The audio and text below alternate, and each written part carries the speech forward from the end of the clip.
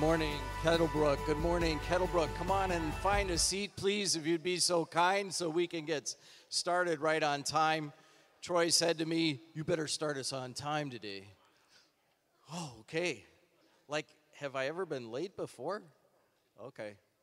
Great. Come on in. You still have a minute? No, we'll get started.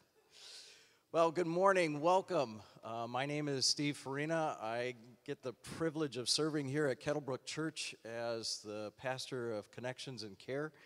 And I want to welcome our audience at home to this, our gathering this morning. So grateful that you're here joining with us. I want to remind you that we really don't have any announcements that we're going to make today. They are online. You can find them on our website, or if you'd like to receive an email with our announcements, just mail that in, give us a call at the church office, or mail it at info@kettlebrook.org. We have been having some little hiccups with that, so please let us know if you're not receiving those on Wednesdays. Our vision: we're a family of followers of Jesus, helping others follow Jesus. Awesome. Very good. And we believe the good news of Jesus hits on three essential aspects: our eternal relationship with God the Father, our everyday submission to Jesus, and our being empowered by the Holy Spirit to share the good news of Jesus with everyone. So glad you're here today. Let's stand together and worship.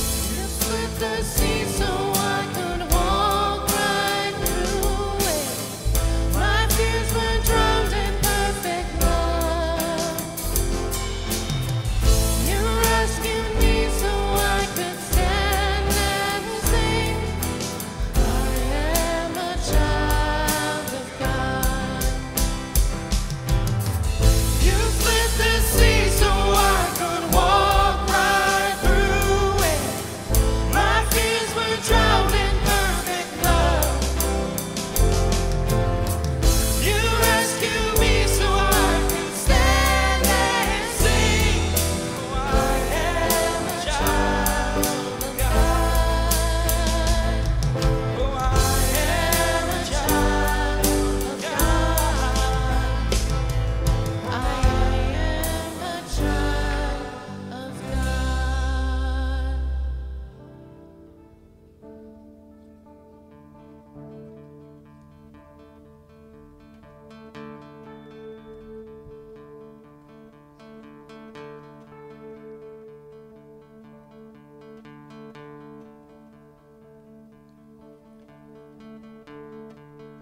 There's nothing worth more that will ever come close. No thing can compare. You're our living hope. Your presence,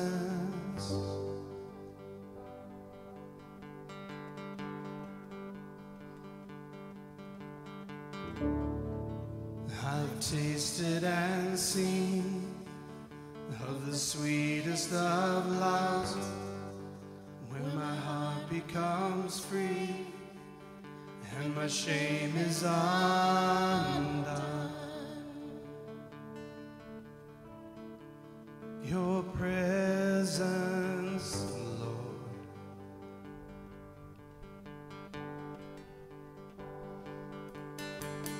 Holy Spirit, you are welcome here. Come flood this place and fill the atmosphere. Your glory, God, is what our hearts long for.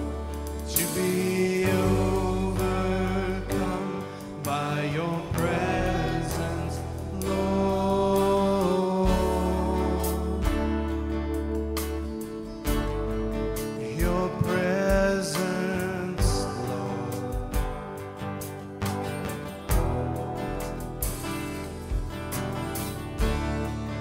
There's nothing worth more that will ever come close. No thing can compare. You're our living hope. Your presence,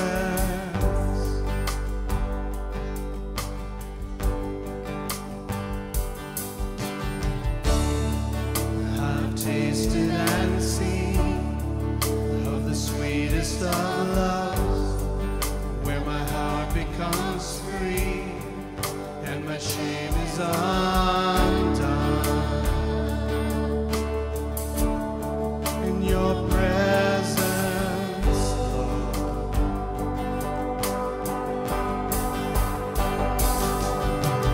Holy Spirit, you are welcome.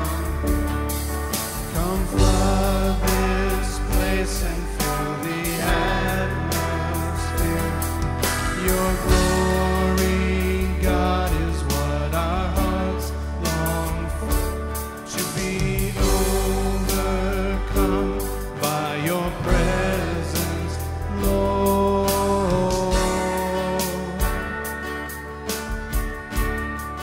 Your presence, Lord.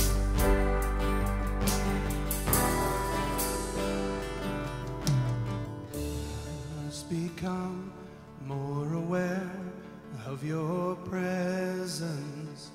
Let us experience the glory of your goodness.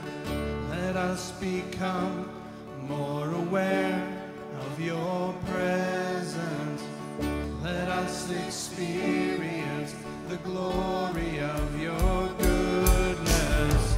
Let us become more aware of your presence.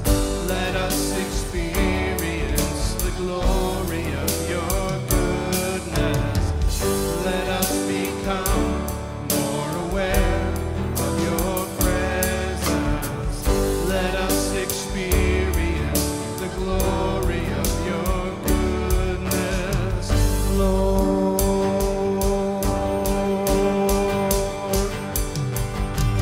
Holy Spirit, you are welcome. Come flood this place and fill the atmosphere.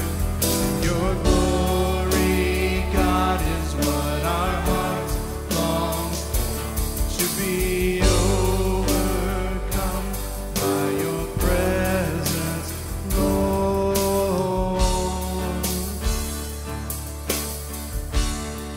Your presence, Lord.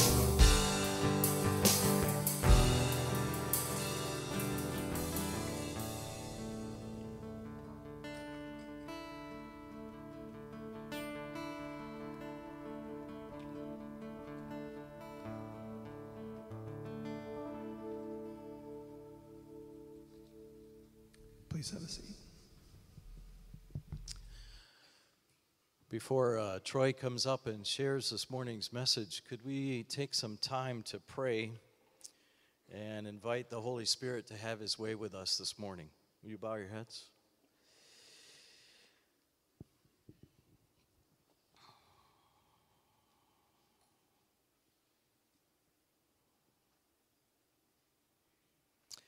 Come, Holy Spirit,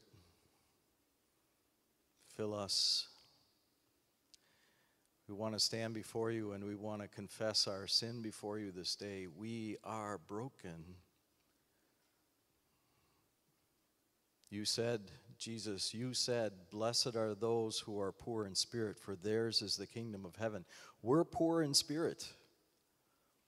And then you said, blessed are those who mourn, for they will be comforted. Lord, we mourn and we grieve over our sin because it's before our face all the time. We stink to high heaven. We confess our sin before you. And now come, Lord Jesus, and cover us again with your blood, your precious blood, which heals, which is a balm, which binds up the wounds, which cleanses us and makes us like the freshly fallen snow. Thank you, Jesus, for that. Thank you for that gift. And Lord Jesus, I want to ask right now that you would take the distractions from the week and you'd help us to set them behind us and to focus on you and to enjoy you and enjoy your presence. Come and be with us now. Lead us now. And Lord Jesus, we pray that you would put your anointing, your Holy Spirit on Troy this morning as he shares. At the same time, Lord, we also want to remember our partners who are serving in a far distant country, Chris and Beth, who are working with an unreached people group who's in a closed country, and we have to be so careful, Lord, about their identity. But Lord, you know them, and you know them intimately, and you know what they're doing right now. And we just want to ask today for divine appointments, that you would give them favor again and again with those whom they serve. I pray that as they serve as veterinarians, you would use them, and you'd give them divine appointments even now. People of peace, so that they may proclaim the gospel discreetly, covertly, authentically, living it out of their lives. Oh, Lord Jesus, would you bring a mighty church to the fore among that people group? Couldn't it be said, wouldn't it be amazing to be said, there's a church that's growing and prospering? I pray that you take Chris and Beth's work and our prayers, and you would use them magnificently so that we could storm the gates of hell, that your gospel would not be left alone, but that it would be magnificent to save. Oh, Lord Jesus, be with our dear partners. And this morning, be with our dear brother Troy as he serves and as he loves us and as he pours out his heart. Give us ears to hear, Lord Jesus. We're paying attention. We want to hear from you. Speak, Holy Spirit. Thank you. And it's in your precious name, Lord Jesus, that we have prayed. Amen.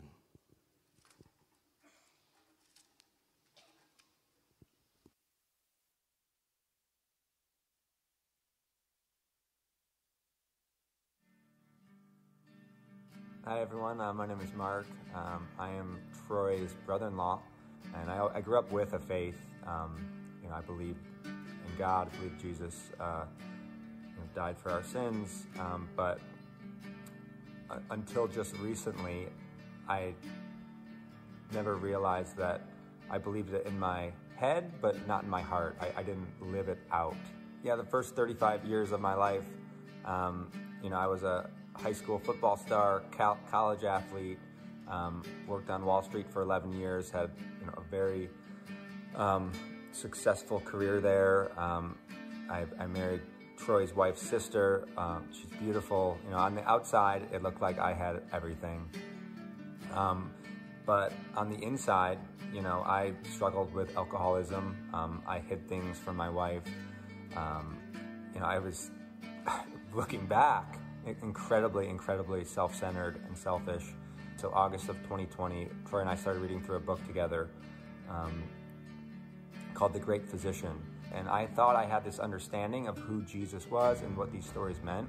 But as I read them as an adult and with the tutelage of Pastor Troy, I just got a better understanding and got interested. I was like, oh, wow, okay, this is different than what I thought it was. You know, Jesus is saying different things than I thought he said.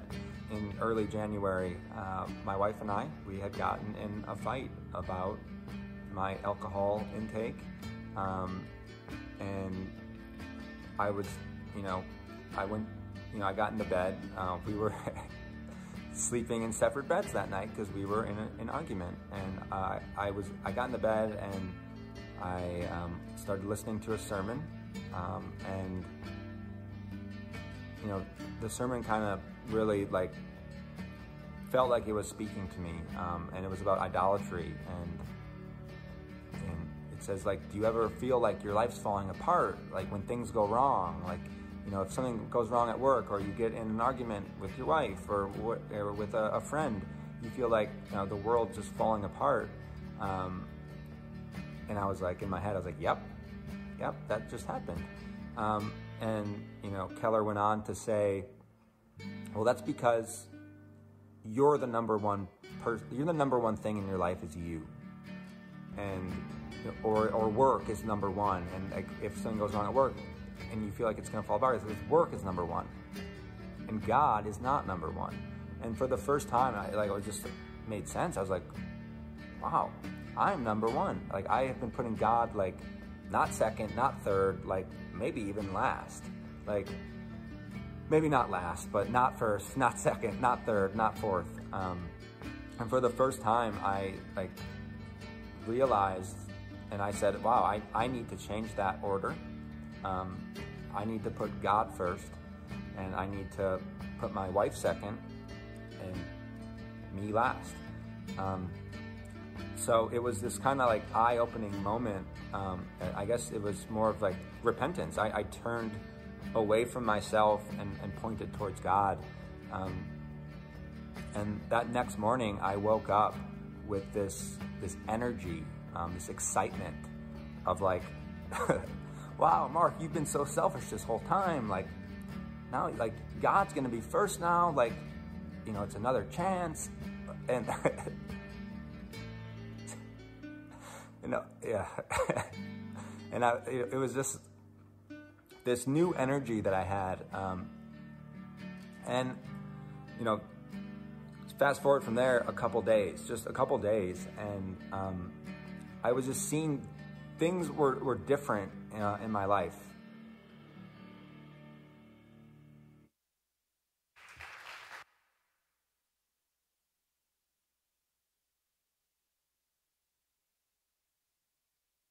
Put on mute. Sorry, there we go. Yeah, praise God. Praise God.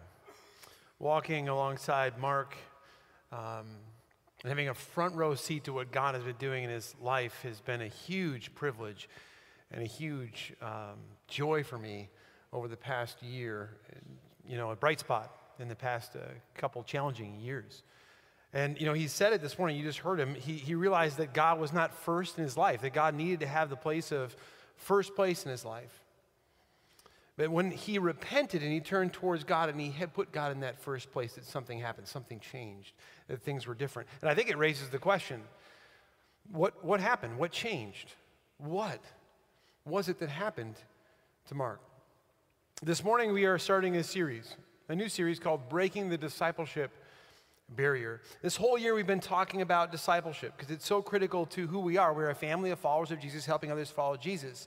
And so making disciples or helping others follow Jesus is so critical to who we are and what we are doing. And yet, when I have conversations with many of you, and we talk about this, I've just heard there are some things that get in the way of this. Amen? There's some things that are barriers that make following Jesus and helping others follow Jesus difficult. And so we're going to talk for the next 6 weeks about these different barriers. We're going to talk about barriers of having a lack of time, having a lack of relationships. Talk about barriers like fear and insecurity. We're going to talk about a lack of having this modeled for us.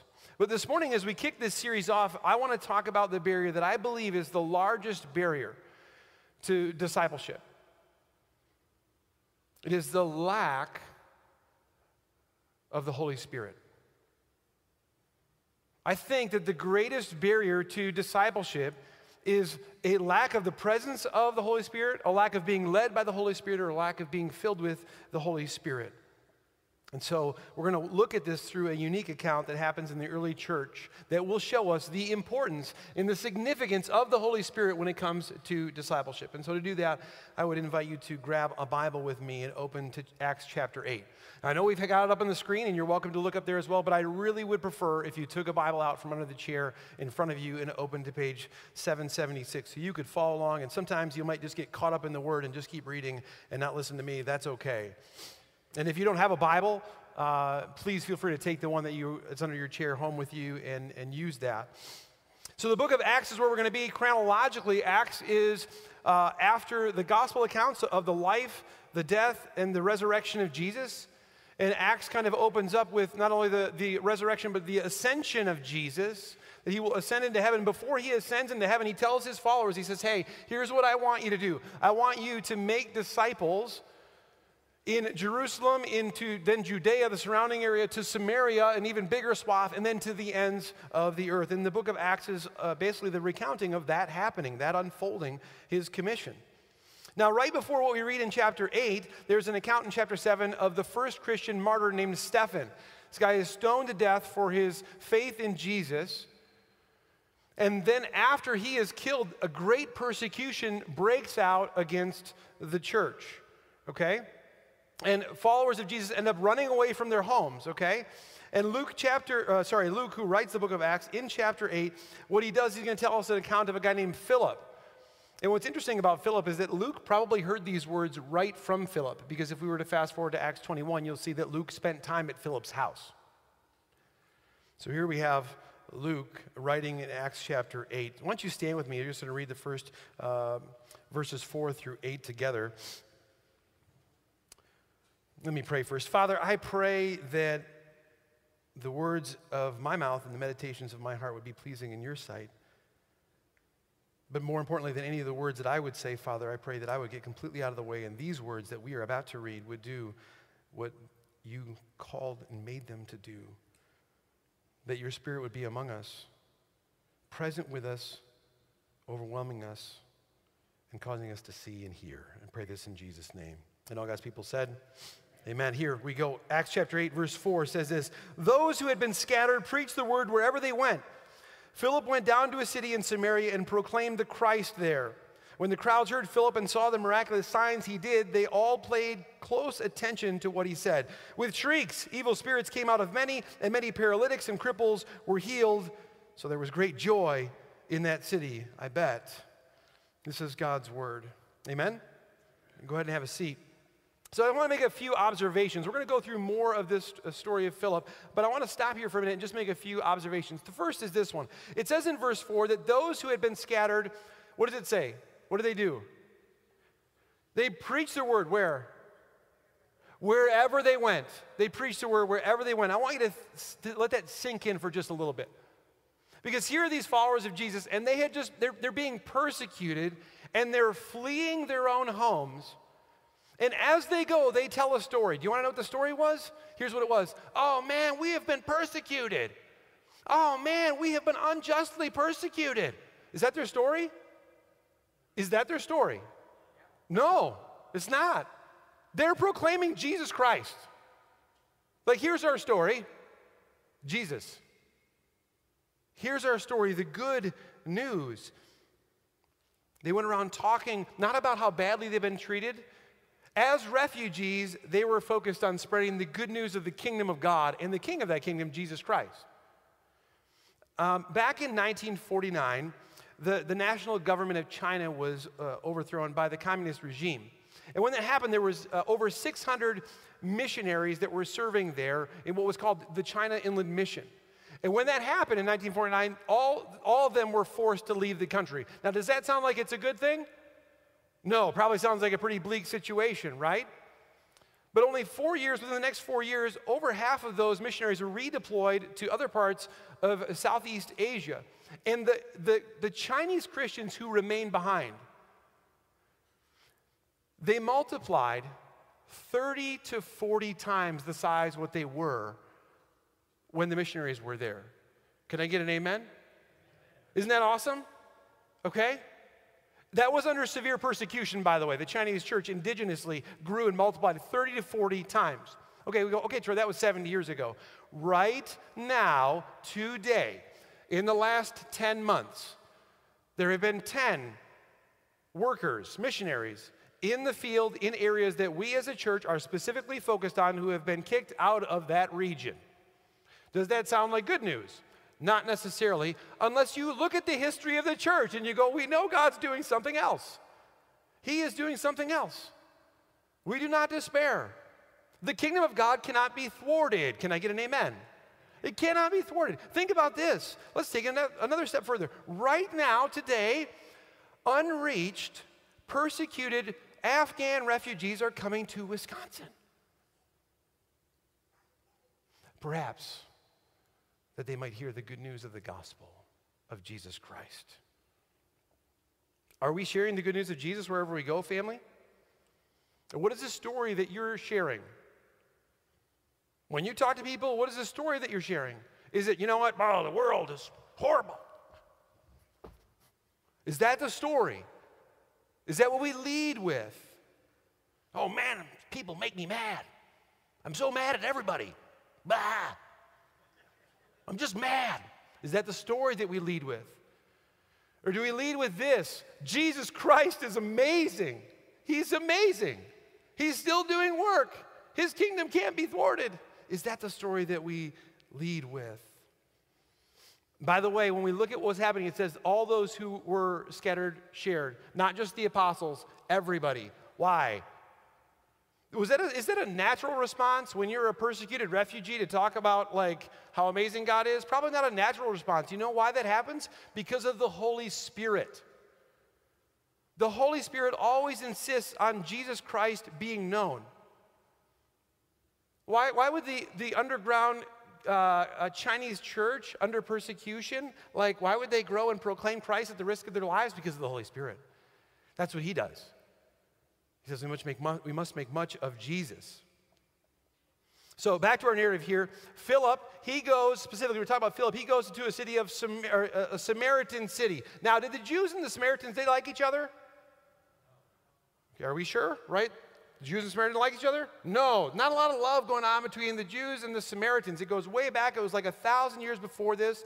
The 10 northern tribes kind of defected. They made Samaria their northern capital instead of Jerusalem. Then the Assyrians came and took some people out of there and brought in foreigners. So it was like this mix and melding pot, ethnically, religiously.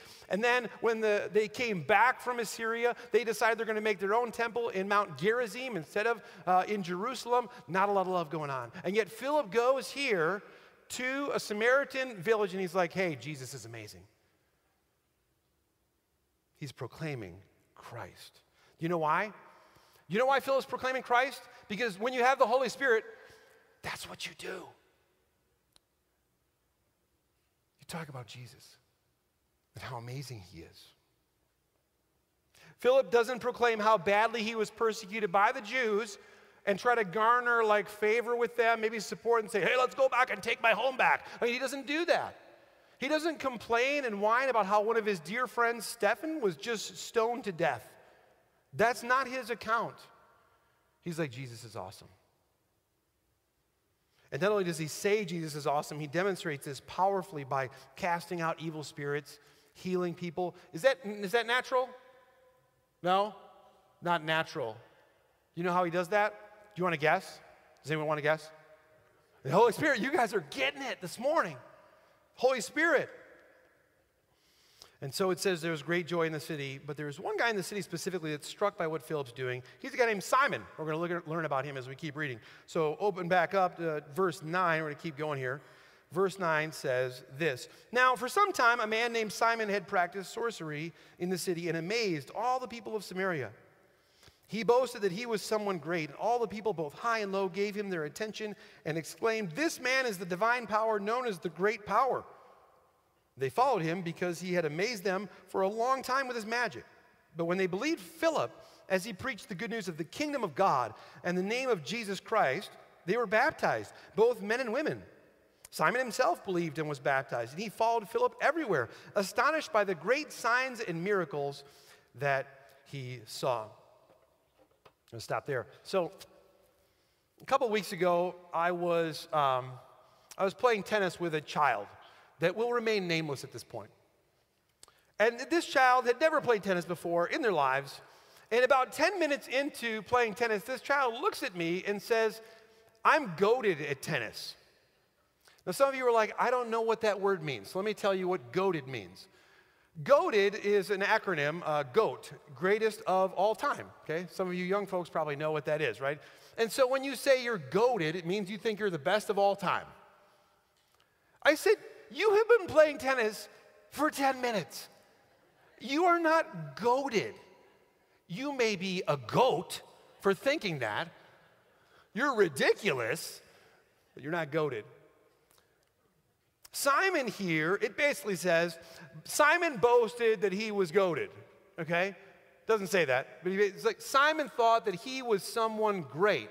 And it wasn't the only one that thought that. Like everybody thought he was awesome. And not just people who were gullible and didn't have education or I don't know what. It says everyone from the least to the greatest in this city thought he was great. He had amazed them. But then Philip starts bringing the good news of the kingdom and Jesus, and not only do they believe this news, they're baptized. And Simon's baptized too. The guy who was amazing everyone, now he's amazed. The one who had everyone following him around, he's following Philip around everywhere. And it says he was constantly amazed. One of my mentors and dear friends, he says this phrase that he uses. He says, "If you are not regularly amazed or afraid, you're probably not following Jesus." If you're not regularly amazed or afraid, you're not probably following Jesus. And when he says afraid there, he means like afraid in terms of like you are being really pushed outside of your comfort zone. If you're not regularly amazed or afraid, you're probably not following Jesus. These people are constantly being amazed. And the word of what has happened gets back to Jerusalem, that all these Samaritans had believed and they were baptized, that Jesus' commission that he says in Acts 1:8 is beginning to happen, right? The gospel is being preached now into Samaria. And Luke takes us on a little bit of a detour here in the next few verses. So let's, before we pick up in the rest with Simon, I want to look at what happens here in verses 14 through 17. When the apostles in Jerusalem heard that Samaria had accepted the word of God, they sent Peter and John to them. When they arrived, they prayed for them that they might receive the Holy Spirit, because the Holy Spirit had not yet come upon any of them. They had simply been baptized in the name of the Lord Jesus. And then Peter and John placed their hands on them, and they received the Holy Spirit. Okay. This is weird. This is a strange text. Okay? What is going on? So if you've been raised in an evangelical tradition, you'd understand. You're like, wait a minute, so you believe in Jesus Christ and then you receive the Holy Spirit. So what is going on here? Why do they not have the Holy Spirit? And then the apostles come and they lay hands on them and they receive the Holy Spirit. What is going on? If you look back in Acts chapter 2, we find this. Peter says this. He's speaking to a huge crowd of people. They're cut to the heart. They hear the gospel and they're like, what do we do? What should we do? He says, repent and be baptized, every one of you, in the name of Jesus Christ for the forgiveness of sins, and you will receive the gift of the Holy Spirit. And yet, this is what happened right here, and they don't receive the Holy Spirit? The apostles come up and have to put their hands on them? What is going on? Is this an exception? Now, some of you were raised in a church tradition where you kind of maybe were baptized as a baby, then you went through confirmation. One of the reasons you maybe went through that process is because of these verses right here. Professor Howard Marshall says these are some of the most extraordinary verses in the whole book of Acts. because it's a little it's strange. Some of you maybe grew up in a charismatic understanding of kind of like how salvation works, and so there's like this, you're like, oh, you get baptized by water, and then you're baptized by the Spirit. One of the reasons that maybe is what you've gone through is because of these verses right here. And yet some would say, no, this is not a prescription of how things have to work. It's describing just what happened, and it was a very unique one-off situation. If we were to move forward in the unfolding of the early church, you're going to see a whole bunch of things otherwise happen. Just 2 chapters later, Peter is at the house of a Gentile centurion, and it says that the people received the Holy Spirit, and then they were baptized. And so you're like, what? What is going on? Later on, Paul, this guy Saul, who started the Stephen persecution, the whole persecution we're talking about right now started with a guy named Saul. He meets the resurrected Jesus Christ, and he becomes this amazing missionary. He goes and he's in the church in Corinth, and he says, hey, I'm actually glad that I only baptized a couple of you. And so you're like, wait a minute now, so Paul didn't have to be the guy that baptized or laid hands on everybody. What is going on? Were the Samaritans believers before the apostles came? Were they not? Here's what I want to say. Legitimate arguments can be actually made on both sides. The book of Acts, what we find is that people receive the Holy Spirit in a number of different sequences and contexts. But I think in this specific context, there's a decent reason for why it played out this way. Do you guys remember the rift between the Jewish people and the Samaritans? Do you remember that? We just talked about it like 5 minutes ago. Okay. I wonder if perhaps God sent Peter and John, because perhaps these Samaritan followers of Jesus would have been seen as maybe lesser than, because they were Samaritans. And so perhaps God's saying, no, you guys go with your apostolic authority, and you lay your hands on them and show them this is what my church should look like. Perhaps this would have been otherwise the first church split, so to speak, okay? And I'll take it a step further. I'll say, perhaps, I wonder if God sent Peter and John for just the sake of John. And you'd say, Troy, why would God do that just for John's sake? Let me throw out just a hypothesis. I wonder if Luke, who's writing this book of Acts, would remember back as he's recounting this narrative to chapter 9 in the Gospel of Luke, where he tells this other account. And what happened was, Jesus and his disciples, they were on their way to Jerusalem, and they had to go through this Samaritan city. But the Samaritan city would not receive them, did not give them hospitality. And so John and his brother James, they turn to Jesus, and they say, John says this. He say, Lord, do you want us to tell fire to come down from heaven and consume them? Can you imagine? Jesus is like, oh yeah, we do that all the time. You've seen me do that 100 times, right? Where does that come from? Here's John and James. Hey, Lord, do you want us to burn these guys up? We'll just call fire down from heaven. It says, but what does it say? But Jesus turned and rebuked them. Perhaps I wonder if God's sending Peter and John to a Samaritan village specifically so John could see the irony with his own eyes. That at one time he wanted to call down the fire of destruction on these people, but now he gets to actually call down the fire of the Holy Spirit upon them. The fire of life and breath. Isn't that irony amazing? That's so awesome. Perhaps, and I want to press into each of us in that and say, perhaps God is putting you in, or someone else into your life that drives you crazy, that you don't like, that's not like you. Perhaps you would like to call fire down on them, if you could. But perhaps instead God is saying, how about this instead? Perhaps would you pray for them that the fire of my Spirit would come upon them? Would you humble yourself?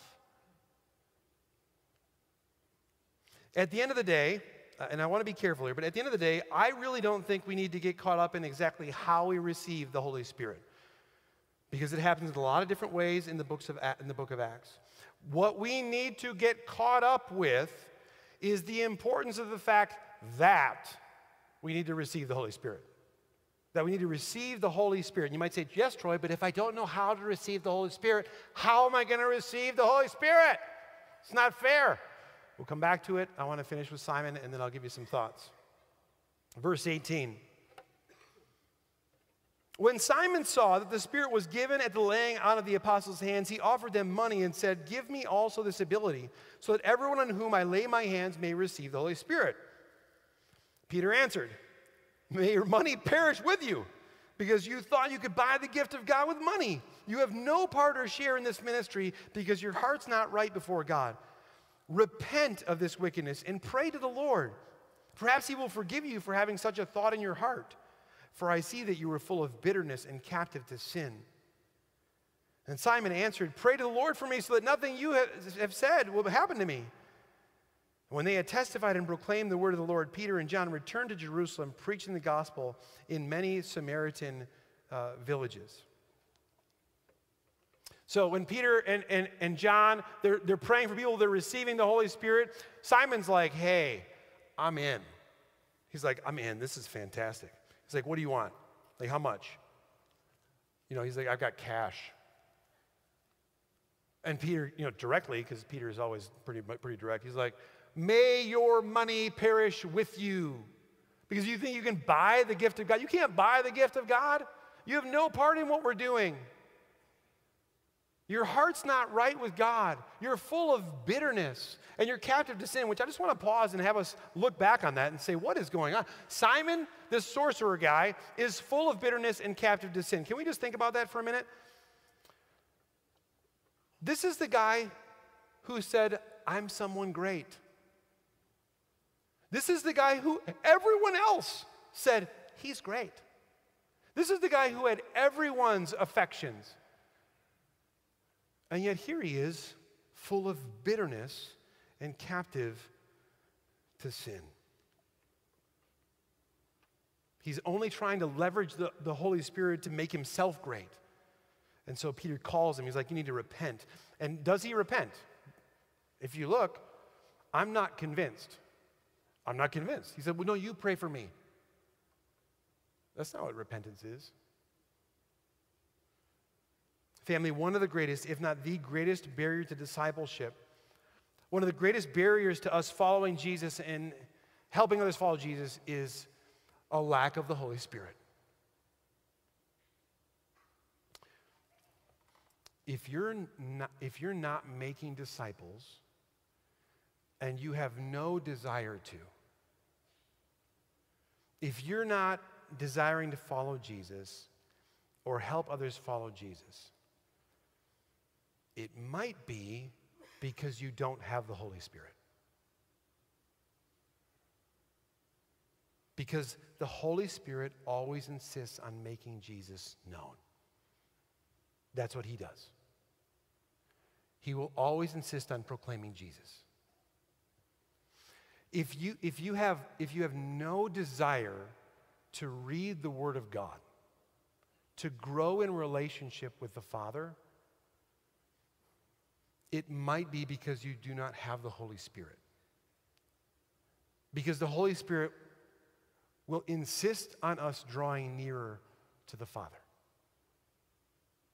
If you sin repeatedly and are not in any way grieved by that sin, if the Word of God has no authority, as if it doesn't apply to you, it might be because you don't have the Holy Spirit. Because Jesus said that the Holy Spirit will convict us of sin. If you, on the other hand, are self-righteous, and you, like Simon, think you're great because you do all kinds of great things, it might be because you don't have the Holy Spirit. Because the Holy Spirit will convict us of what righteousness is, and that righteousness is only found in Christ. And family, I say this, I'm sitting down on purpose. I'm trying to be very gentle here because I'm not trying to judge this. I'm not trying to make you feel bad. I'm not trying to make you doubt your own faith. I'm just trying to give you some diagnostics so that you can assess and pinpoint perhaps what's going on in your life. And so you might be thinking, Troy, okay, so maybe that is my issue. Maybe I don't have the Holy Spirit. Maybe I have, Troy. Maybe I've received the Spirit, but I'm not regularly being filled with the Spirit or walking by the Spirit. What do we do, Troy? Well, here's the struggle. There's a tension because every time in the New Testament, in Acts, where it talks about the Spirit, it's something that's being done to someone. It's passive. They just receive. It's being done. They're being acted upon. And you're like, okay, not helpful. How do I engage in this? There's one thing that seems to be a way that we can engage, and it's repentance. Repentance seems to be very central to a reception of the Holy Spirit. One of the first things that Jesus said when he came was he said, the time has come, the kingdom is at hand. Repent. Can you help me? The time has come, the kingdom is at hand. Repent and believe the good news. That's what he says. And you might say, well, isn't repentance just for people who don't believe in Jesus? They need to turn their life around and get right with Jesus? No. Repentance is for Christians too. We just read through a bunch of the churches in Revelation, and almost every single one, Jesus tells the church, repent. Turn. Repentance is this turning to him, turning away from sin, turning towards him. Repentance is this idea of dying to ourselves and emptying ourselves so that God might fill us with his Holy Spirit. And so I think this is the place for us to begin, to bring these things before God and say, God, I don't want to be captive to this anymore. I don't want to be captive to sin. I want to be captive to you. I need your Holy Spirit. Father, I need your Holy Spirit. Have you prayed that? Have you ever said that? Because we can't receive this amazing gift from God if we are holding on to something else, to how great we are, to our careers, to our relationships. To receive his gift, we have to have open hands. That means we can't be clutching other things, captive to other things. And it will be more than just, when this happens, it will be more than just something that we think in our heads. Author and pastor John Piper gave a really helpful message about this. It's called, What Does It Mean to Receive the Holy Spirit? I put it up there just so you can maybe make a note of it, because he does a fantastic job of walking through all this. And in this message, he references that in the book of Acts, there's a number of different ways the Holy Spirit is received, but each time there's experienced effects. Here's what he says in this next slide. In the book of Acts, everywhere, the receiving of the Holy Spirit is described. It is experiential. And what I mean that it's not just a logical inference that you know has happened to you only because something else happened, right? Instead, it has effects that are clearly discernible. In the book of Acts, a person knows when he receives the Holy Spirit. It is an experience with effects that you can actually point to. And he says this, the ones mentioned, the experiences that are mentioned are speaking in tongues, prophesying freely, praising the great things of God, boldness and power and witness, obedience to God. And he says whether it's a one-time thing, a two-step process, or an ongoing sequence of fillings, one thing is clear. Luke expects the receiving of the Holy Spirit, however that happens, to be a real, identifiable experience of the living God, not just a logical inference from a human act of will. And now I know some of you might say, Troy, that's a little deflating, because you might be thinking, I've never spoken in tongues or prophesied. That's okay. God gives different gifts to each of us, okay? Last week, Tom Atwater was here, and we had a training afterwards, and it was bizarre even for me. He's like, I got a headache. Someone else must have a headache.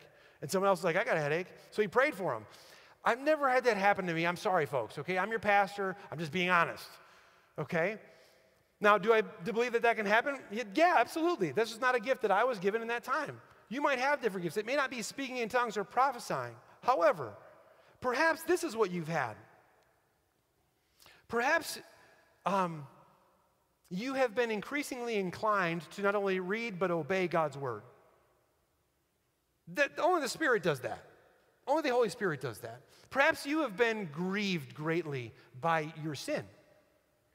Not to just overwhelm yourself with shame, but just like, oh, God, I hate sin. Only the Holy Spirit does that. Perhaps you have desired, against what is natural, to praise God instead of yourself, to build his kingdom instead of yours, to take risks for the sake of the kingdom of God. That only happens by the Spirit. It looks a bunch of different ways.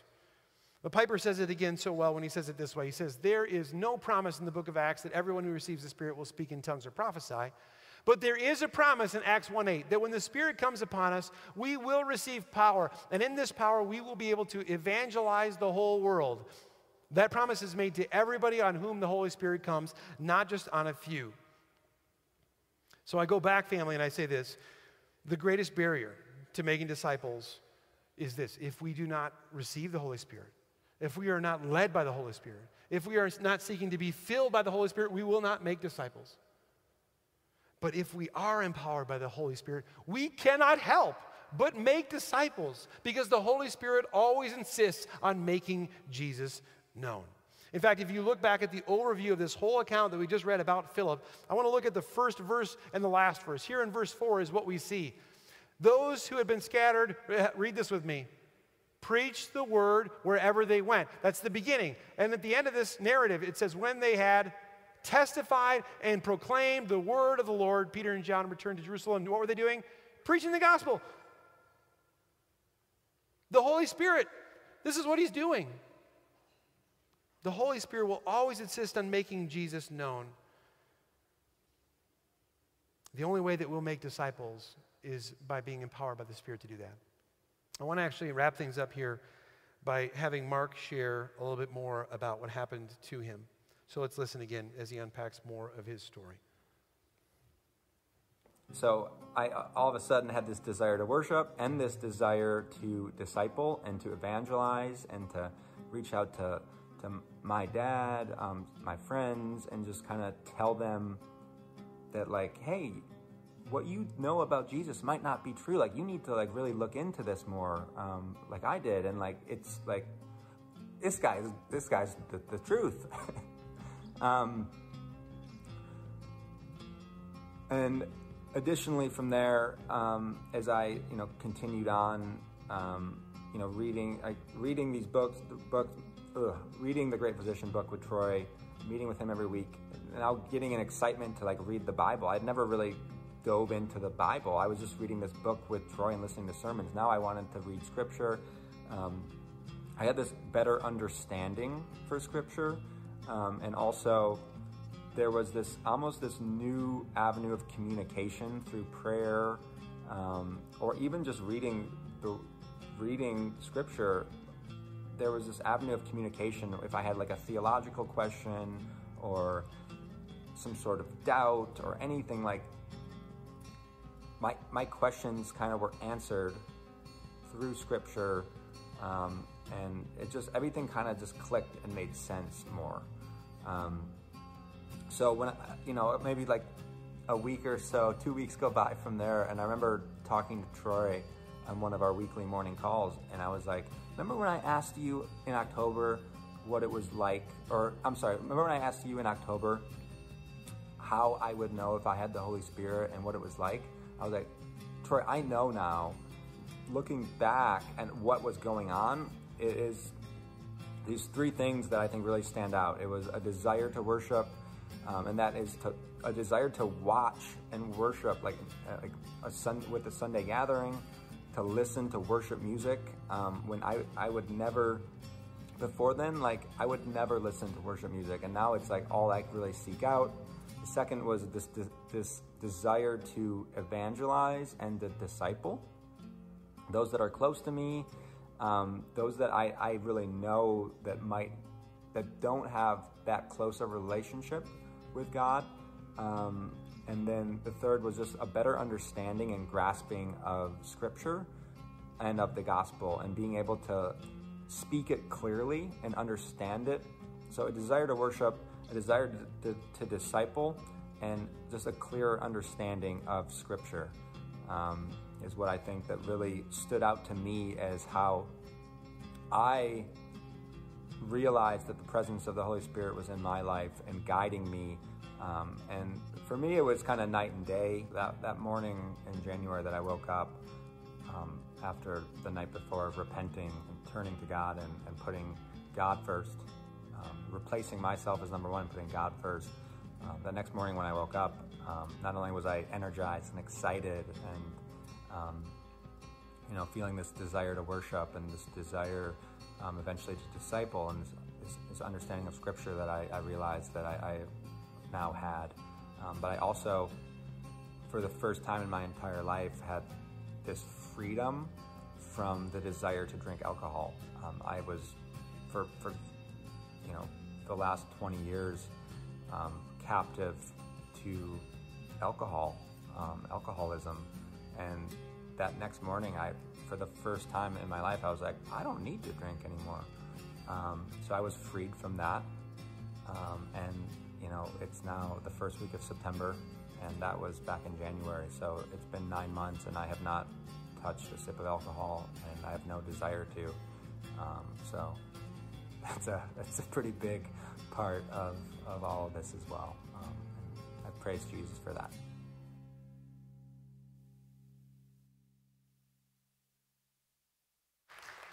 Praise Jesus. Praise Jesus. What's that? Did he make up with his wife? Yeah, he did. They're watching right now. You want to say hi? They're also plugging into a local church. They live in South Carolina. This last week, they opened their ice cream shop for the first Bible study. They had, within the local church, they're partnering with some ministry partners down there, and they're opening up their shop to host a Bible study there. Had the first one this week. Isn't that awesome? Praise God. You think about what the effects were. He wants to worship. He understands the Word of God. He doesn't want to drink. He doesn't want to sin. He's going to sin. Does he want to drink? And he wants, did you hear it? He wants to make disciples. Did you hear that? It happened. He's like, I want to make disciples. I got to tell people about Jesus. Perhaps you're here this morning and you've never really believed the good news of Jesus, really believed it. Perhaps you've never really believed that Jesus is the only truly great power, that Jesus has the power over our sins and the captivity that sin brings. Perhaps today is the day that you would repent and you would say, I am going to empty myself and I am going to give myself to God, that he would fill me with his Spirit. Maybe today is the day you say, I want to really believe in Christ. Maybe you have believed, but there's something kind of blocking the power of God in your life, and you need to repent and ask that God would fill you with his Spirit. Fill you with his Spirit. Maybe you've believed and you're simply not recognizing the work of God that is going on all around in your life. Whatever the case may be, I want to give us a time to do a turn and talk here. I'm going to give us 5 minutes to do a turn and talk. But this is a different turn and talk than we typically do where you turn and talk to somebody else. I want us to spend 5 minutes turning. And by that, I mean repenting. Turning and talking to God. I've got 3 kind of guided prayers on this next slide. I'm hoping you can read it. I wanted to get them all on there. I'm not going to read them now. I'm going to just pray in a second here. I'm going to ask you that I want to pray that one of these statements might really connect with you and that you would spend the next 5 minutes having a turn and talk with God, that the Spirit, his Spirit would not only be present among us, but fill us, that we'd empty ourselves to be filled with the Spirit of God. Holy Spirit, come now. Holy Spirit, may we experience your presence. May we be led by you. May you fill us. Fill us this morning, Spirit. Speak to us now, we ask, because only you can do this.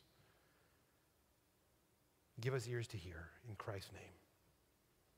Take some time.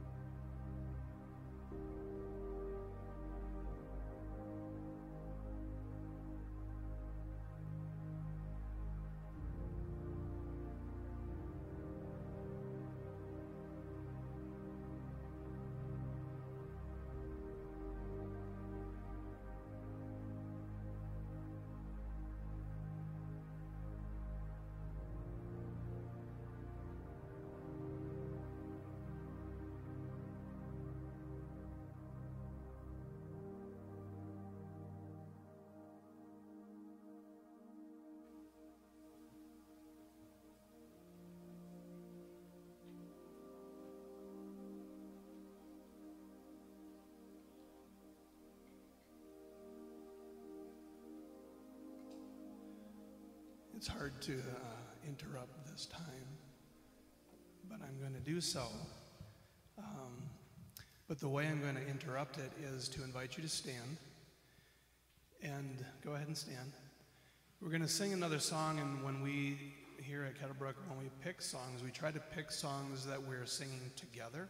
We try to sing songs where we're saying we more than I. Except this song says I. It says, there's no place I would rather be. And it says, I want more.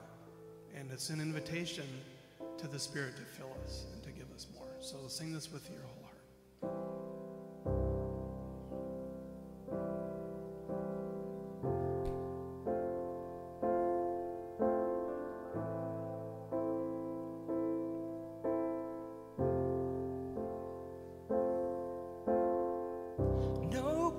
I would rather be.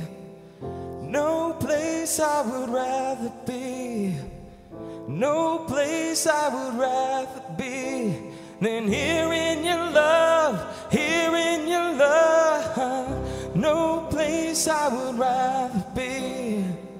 No place I would rather be.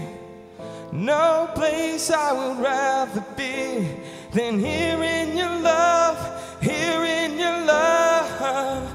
So set a fire down in my soul that I can't contain, that I can't control. I want more of you, God. I want more of you, God. So set a fire down in my soul that I can't contain, that I can't control. I want more of you, God. I want more of you, God. I want more, I want more, I want more, I want more, I want more, I want more. Pour it out.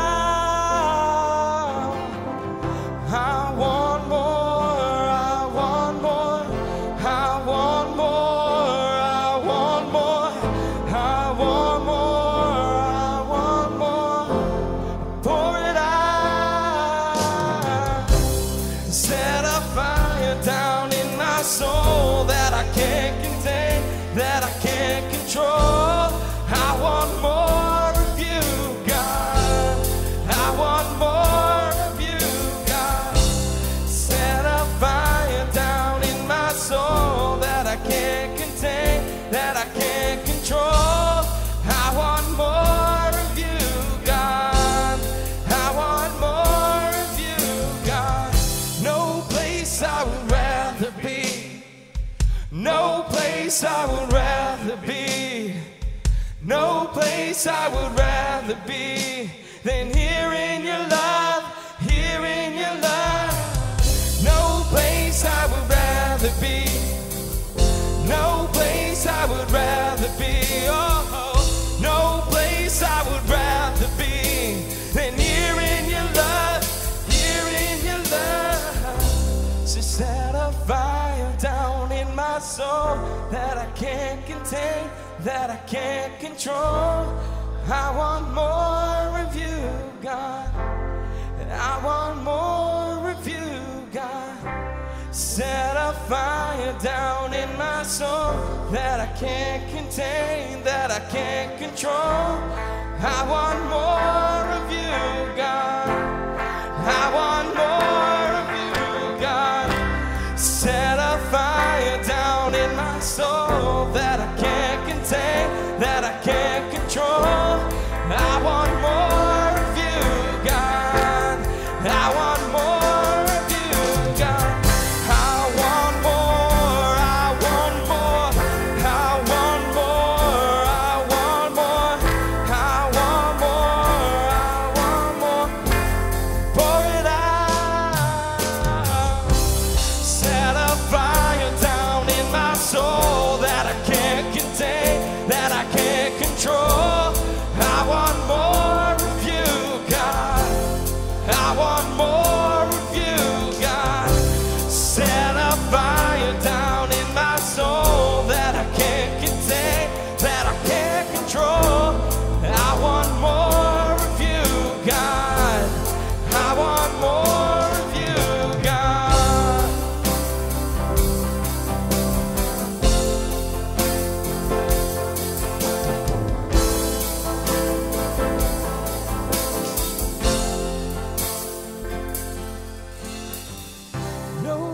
place I would rather be. No place I would rather be. Oh, no place I would rather be. And here in your love, here in your love.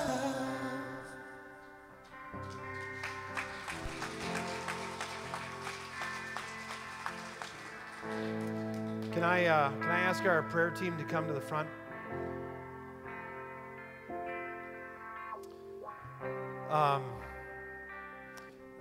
Today might be the day for you to say,